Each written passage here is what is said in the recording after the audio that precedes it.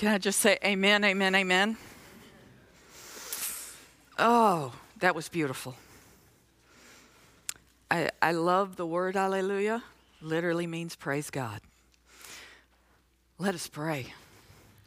Holy God, we pray for you to open up these words that I have before me. And Lord, I pray that you write them on our hearts.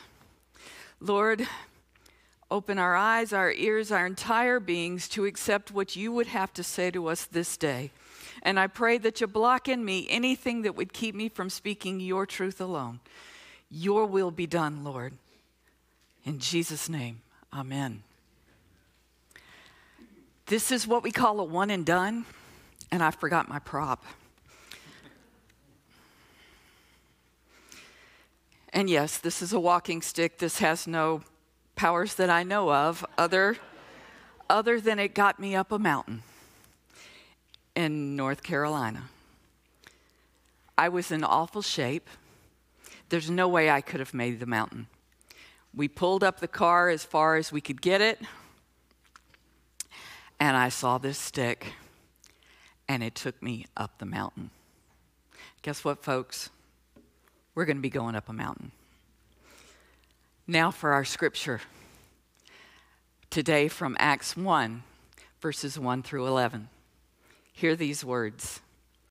In my former book, Theophilus, I wrote about all that Jesus began to do and to teach until the day he was taken up to heaven, after giving instruction through the Holy Spirit to the apostles he had chosen.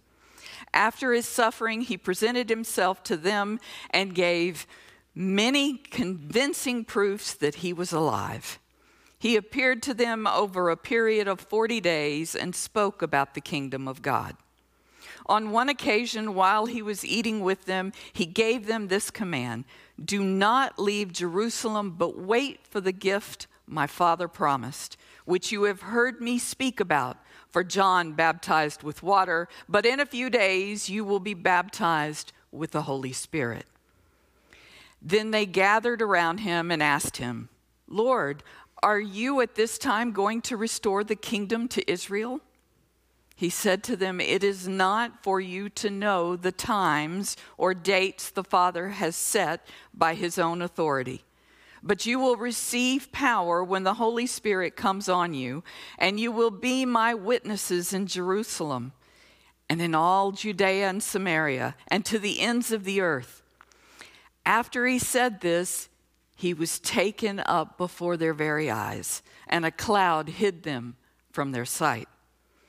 They were looking intently up to the sky as he was going, when suddenly 2 men dressed in white stood beside them. Men of Galilee, they said, why do you stand here looking into the sky?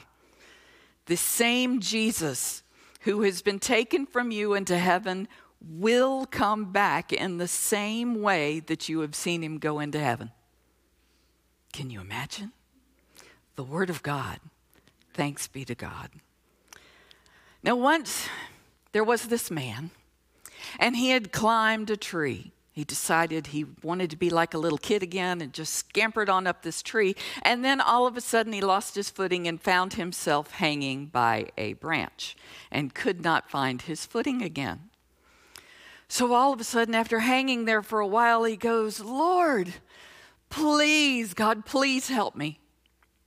And the clouds part and a voice booms down, let go. And the man looks up and he says, is there anyone else up there? Our passage is a bit like that today for the disciples, now turned apostles. You see, they were disciples, they were learners of Christ, and they've now become apostles who will soon be messengers of Christ. They're just standing there going, what now? That's the way the book of Acts starts. Jesus, the bodily form of Jesus, is taken up into the sky. He's still there. And Luke is writing to Theophilus. Now, there are a lot of theories about who Theophilus is. What's really important is what Theophilus translates to. 3 things it could be: loved of God, lover of God, and friend of God. Therefore, Dr. Luke could have been talking to anybody. And yes, Luke was indeed a doctor. As a matter of fact, John Piper had this to say about Luke. He said in Colossians 4:14, Paul calls him the beloved physician. He may have been converted there and joined the missionary team as some sort of staff doctor, something we understand.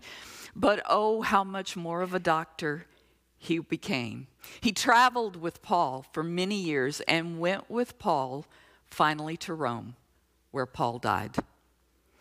All those years of travel, including 2 years in Palestine, Luke was taking notes about the works and words of Jesus and the progress of the church. Finally, God moved him to write 2 volumes of work in the New Testament, which, believe it or not, make up more than any other writer in the New Testament, even the Apostle Paul. He wrote the Gospel of Luke and the Acts of the Apostles, or as I like to call it, the Acts of the risen Christ by the Holy Spirit through his church. And his immediate purpose was writing these to help Theophilus understand and to see the truth in all that Jesus did and all that Jesus taught and how the church was spreading throughout the Roman world. It may help to see this firsthand, who in Luke 1, verses 3 through 4, he also mentioned Theophilus. It seemed good to me also, having followed all things closely for some time past, to write an orderly account for you, most excellent Theophilus, that you may know the truth concerning the things which you have been informed. In the first book, O Theophilus. But you see, the key word for us in the book of Acts is the word began. Key word. Luke says, in the first book, in the gospel, I dealt with all that Jesus began to do and teach, and his ascension into heaven after his resurrection. You see, the Gospel of Luke ends with the ascension. It ends with it. And then Luke says, this is the beginning of all that Jesus is doing. The beginning of his teaching ministry. The beginning of the deeds of Jesus Christ. The word began in Acts 1, verse 1, I started looking and counting the number of translations. I got to 27 and went, oh, that'll do. Everybody uses the word began. That's how strongly translated it is.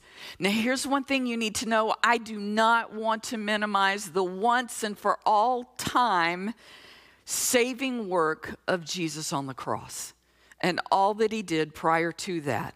Hebrews 10:12 says, when Christ had offered for all time a single sacrifice for sins, he sat down at the right hand of God the Father. When Jesus cried, it is finished, the debt was paid, the bill gone, the sins were covered, the wrath was removed, and Satan was mortally wounded. Mortally wounded. So I don't want to minimize that at all, not even in the slightest. But we can't ignore that Luke calls this in Acts the beginning of what Jesus came to do. The beginning of the teaching ministry of Jesus Christ. In other words, even though Jesus has ascended into heaven and is gone from the sight of the disciples, his teaching ministry is not done. Not even in the slightest. It's not over. Life may not look the same, but Christ is not done. You know, I've been unpacking boxes, and I swear they're multiplying. But as I was unpacking boxes, I found a picture of my husband and I as we were about to dash out to the car in the mad rain of rice. And yes, way back then, we threw rice. And I looked at those two and I went, I wonder if they'd be happy if they knew this was going to be their future. Would they? Because what you see there is a recent graduate from the University of South Alabama with a degree in marketing and a double minor in Spanish and French. And you also see a recently named sales rep for Granger and a weekend warrior for the Army Special Forces. That's who we were then. I can't even imagine what we were thinking. We all have goals, don't we? The apostles were no different. They had goals. They have completely changed their lives to follow Jesus Christ. For the last 3 years, they've sat at his feet. And now, in this particular passage, they have been sitting at the feet of the resurrected Jesus Christ. Can you imagine that? I mean, seriously, imagine that. They're sitting there. They see the wounds. And they're sitting there at his feet. They saw him die. They know that this is something crazy. Can you imagine what they're thinking as they're sitting there with him and he's telling them, it's going to be okay, guys. And they're going, wow, of course it's going to be okay. We're sitting here with the resurrected God. I mean, wow, nothing can stop us now. We can do this. That's why they're asking, Lord, are you going to restore Israel? Oh, wait a minute. We're not supposed to know the time and the day and the hour? No wonder they're staring up in the sky going, wait a minute. We've got to learn more. We're not ready yet. Why would you do this? I mean, seriously, what's going on? Certainly he'll be back down, right, any minute. They had to be thinking that. I mean, think about it. Would you be staring up at the sky and wondering when he's coming back? I know I would. I would be going, wait a minute. If you're going, take us to, please don't leave us here. But do you think God knew they had questions? Yes, he knew. Of course he did. That's why he sent the 2 messengers in the white robes. Men of Galilee, why are you standing around looking?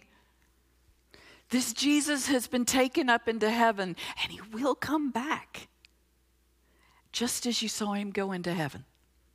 Huh? What? Really? Surely the disciples stood there for a minute going, well, wait a minute, what? What do we do next? But Jesus told them.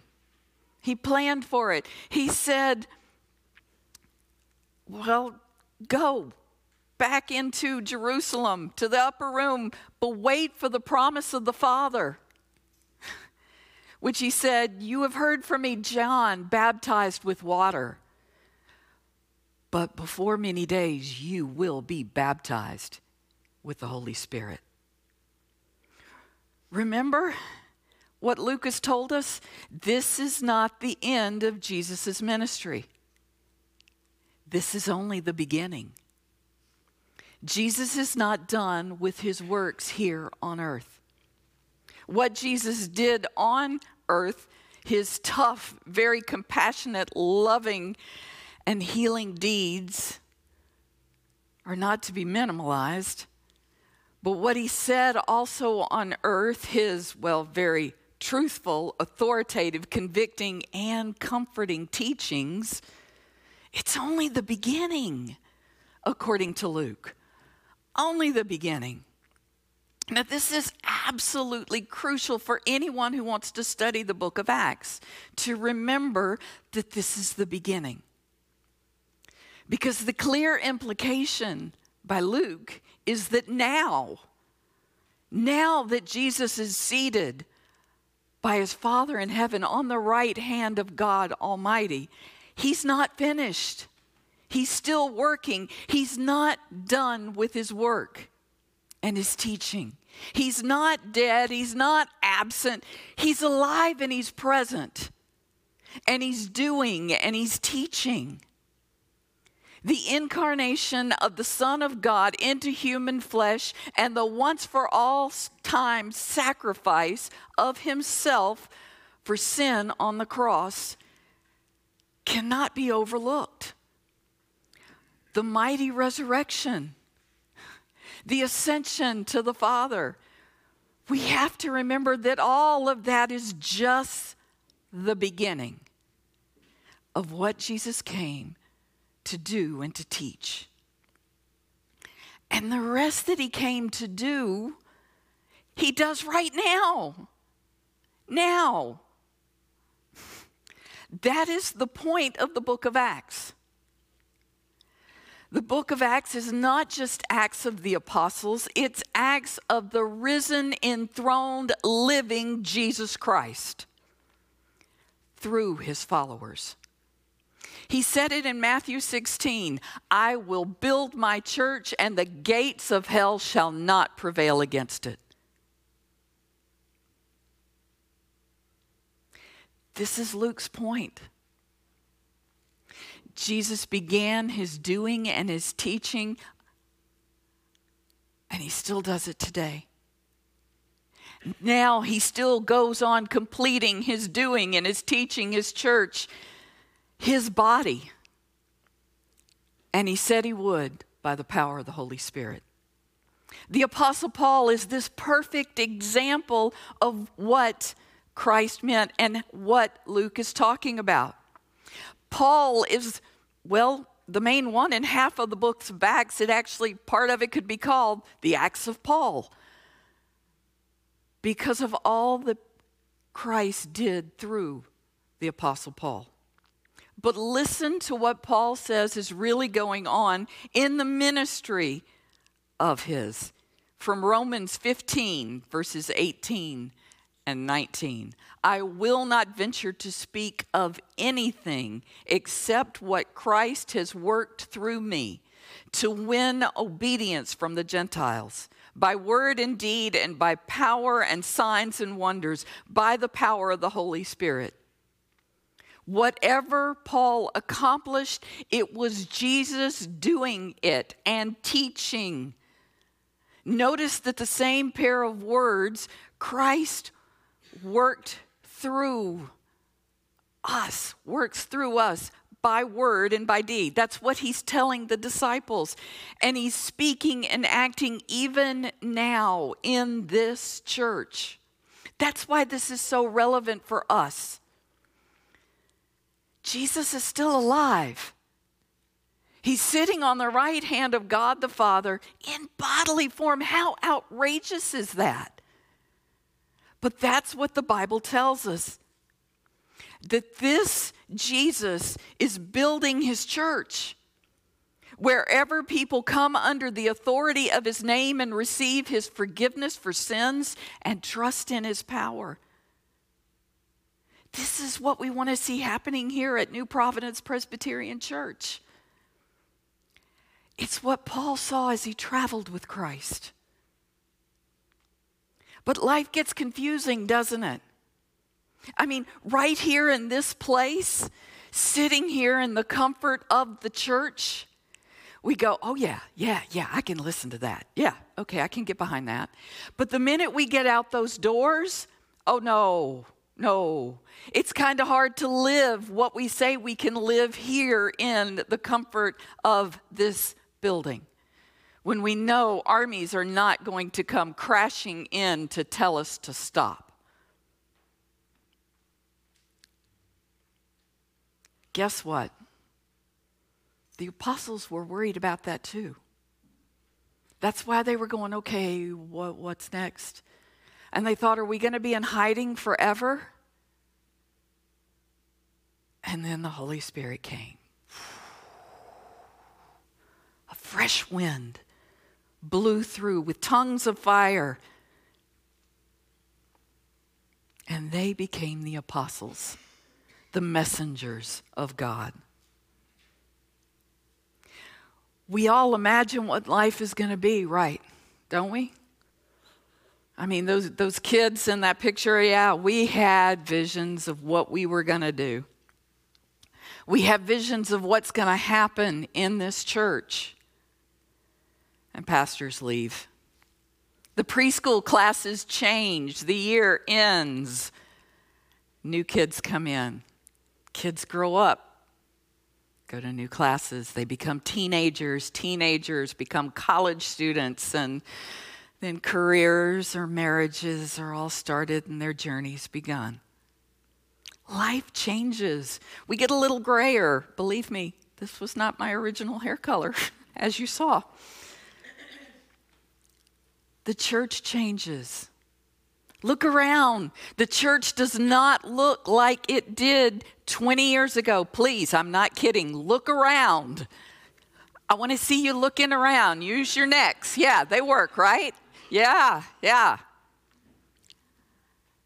As a matter of fact, Mike told me in my office, he said, one wall was built in the 70s, that wall was built in the 80s, and that wall was built in the 90s. The church changes. It's not going to be the same next year or 2 years from now, especially not 10 years and 20 years from now. You see, one of the most important jobs of us as a transitional is we like to hear the stories, because the stories shouldn't be lost. The stories are powerful, and they show us where Christ is working. We love to hear the stories.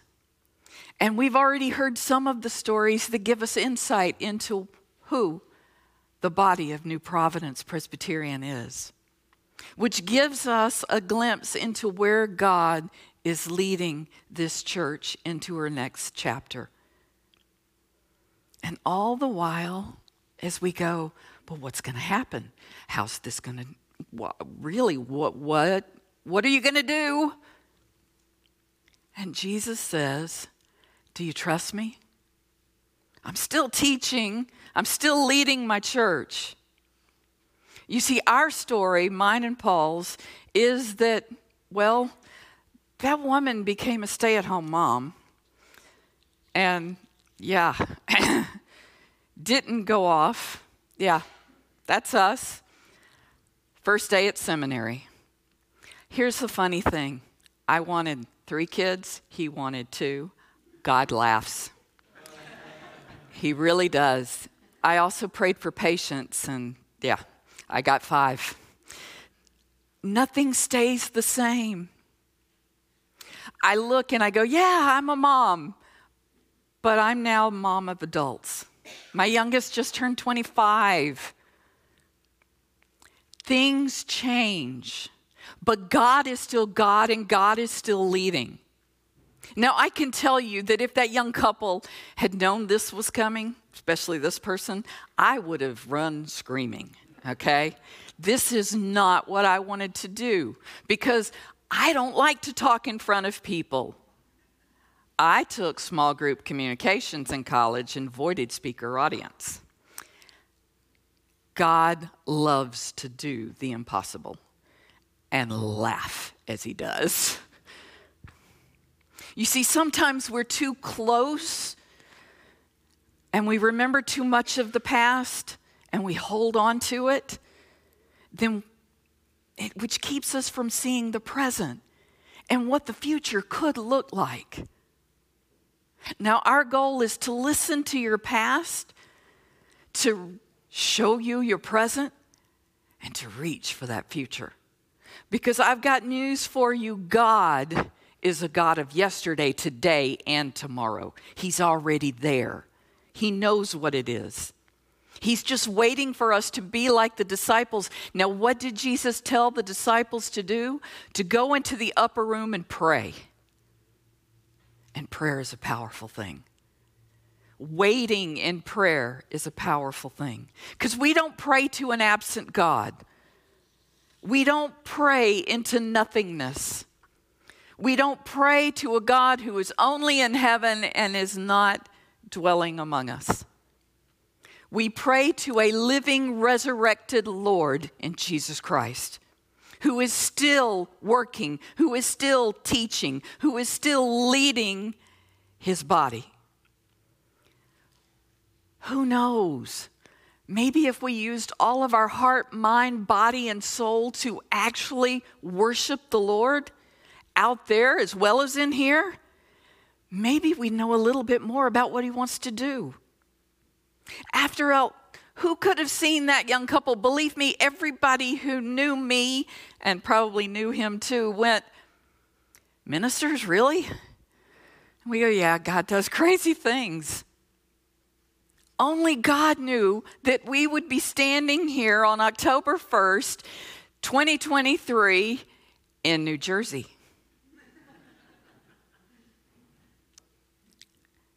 I used my marketing in church. I never imagined, but God did. The apostles' lives were about to change right after that passage in a major way. They wouldn't be able to go back. They don't know it in Acts 1, but Jesus was going to be working through them.